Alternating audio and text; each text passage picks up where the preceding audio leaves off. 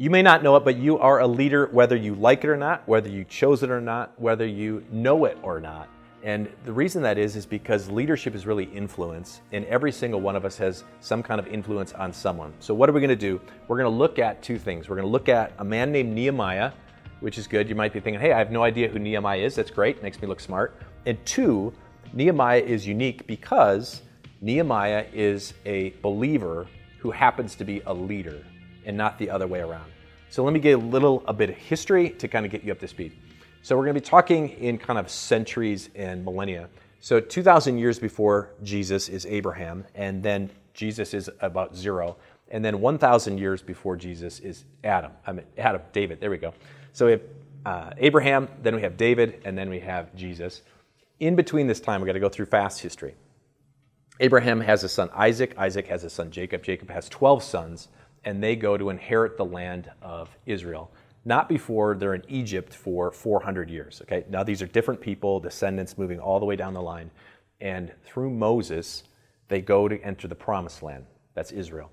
They don't go. They go in through Joshua, and they have the time of the judges, the dark ages, and all these other things. But then they get their first king named Saul. He's a dud. Then they have King David, 1,000. And David has a son named Solomon, but under Solomon's sons, Rehoboam, the whole kingdom divides. So the 10 tribes in the north rebel, and they say civil war. We can imagine that as Americans. Civil war, they say, we're done with you. And so they stick around, but because of their 20 bad kings, the Lord sends judgment through Assyria. From a map, if you're looking at me, it would come down from this way. About 150 years later, God sends similar judgment from Babylon over to the southern tribes. And you're sticking with me, so way to go. And that includes like Daniel and Shadrach, Meshach, and Abednego, the guys in the fiery furnace. Well, eventually the Babylonians get overtaken by the Persians, so there's a new regime in town that has a new plan. Rather than take all the money and the gold and the temple artifacts, they have a new plan that says, we're willing to send them back. And so under this plan, there's a guy named Nehemiah who's a cupbearer, kind of an advisor, and the last guy to give food to the king. He is right next to the king, he's Jewish, and he hears like what is happening in Jerusalem. This is what he says.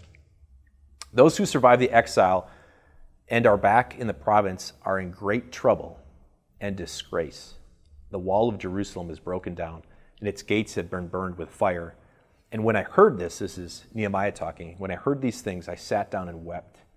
For some days I mourned and fasted and prayed before the God of heaven. So he is distraught, and he feels this empathy for his people. That's leadership trait number 1.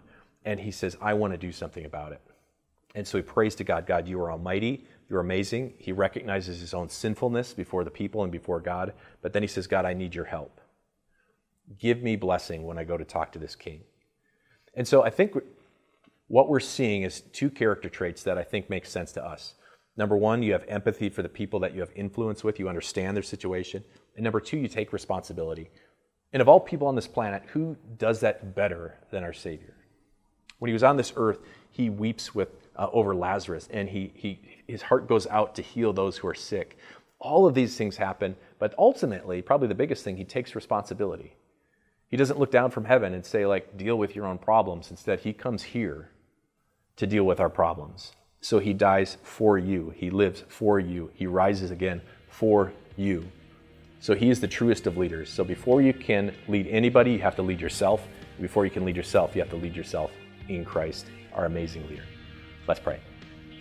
Dear Lord, quite simply, make us the leaders you've set us out to be. Have our hearts go out to the people that we have influence over, and use this opportunity to be Christ-like, servant-minded leaders who do everything we can to let your glory shine. We ask this in your name. Amen.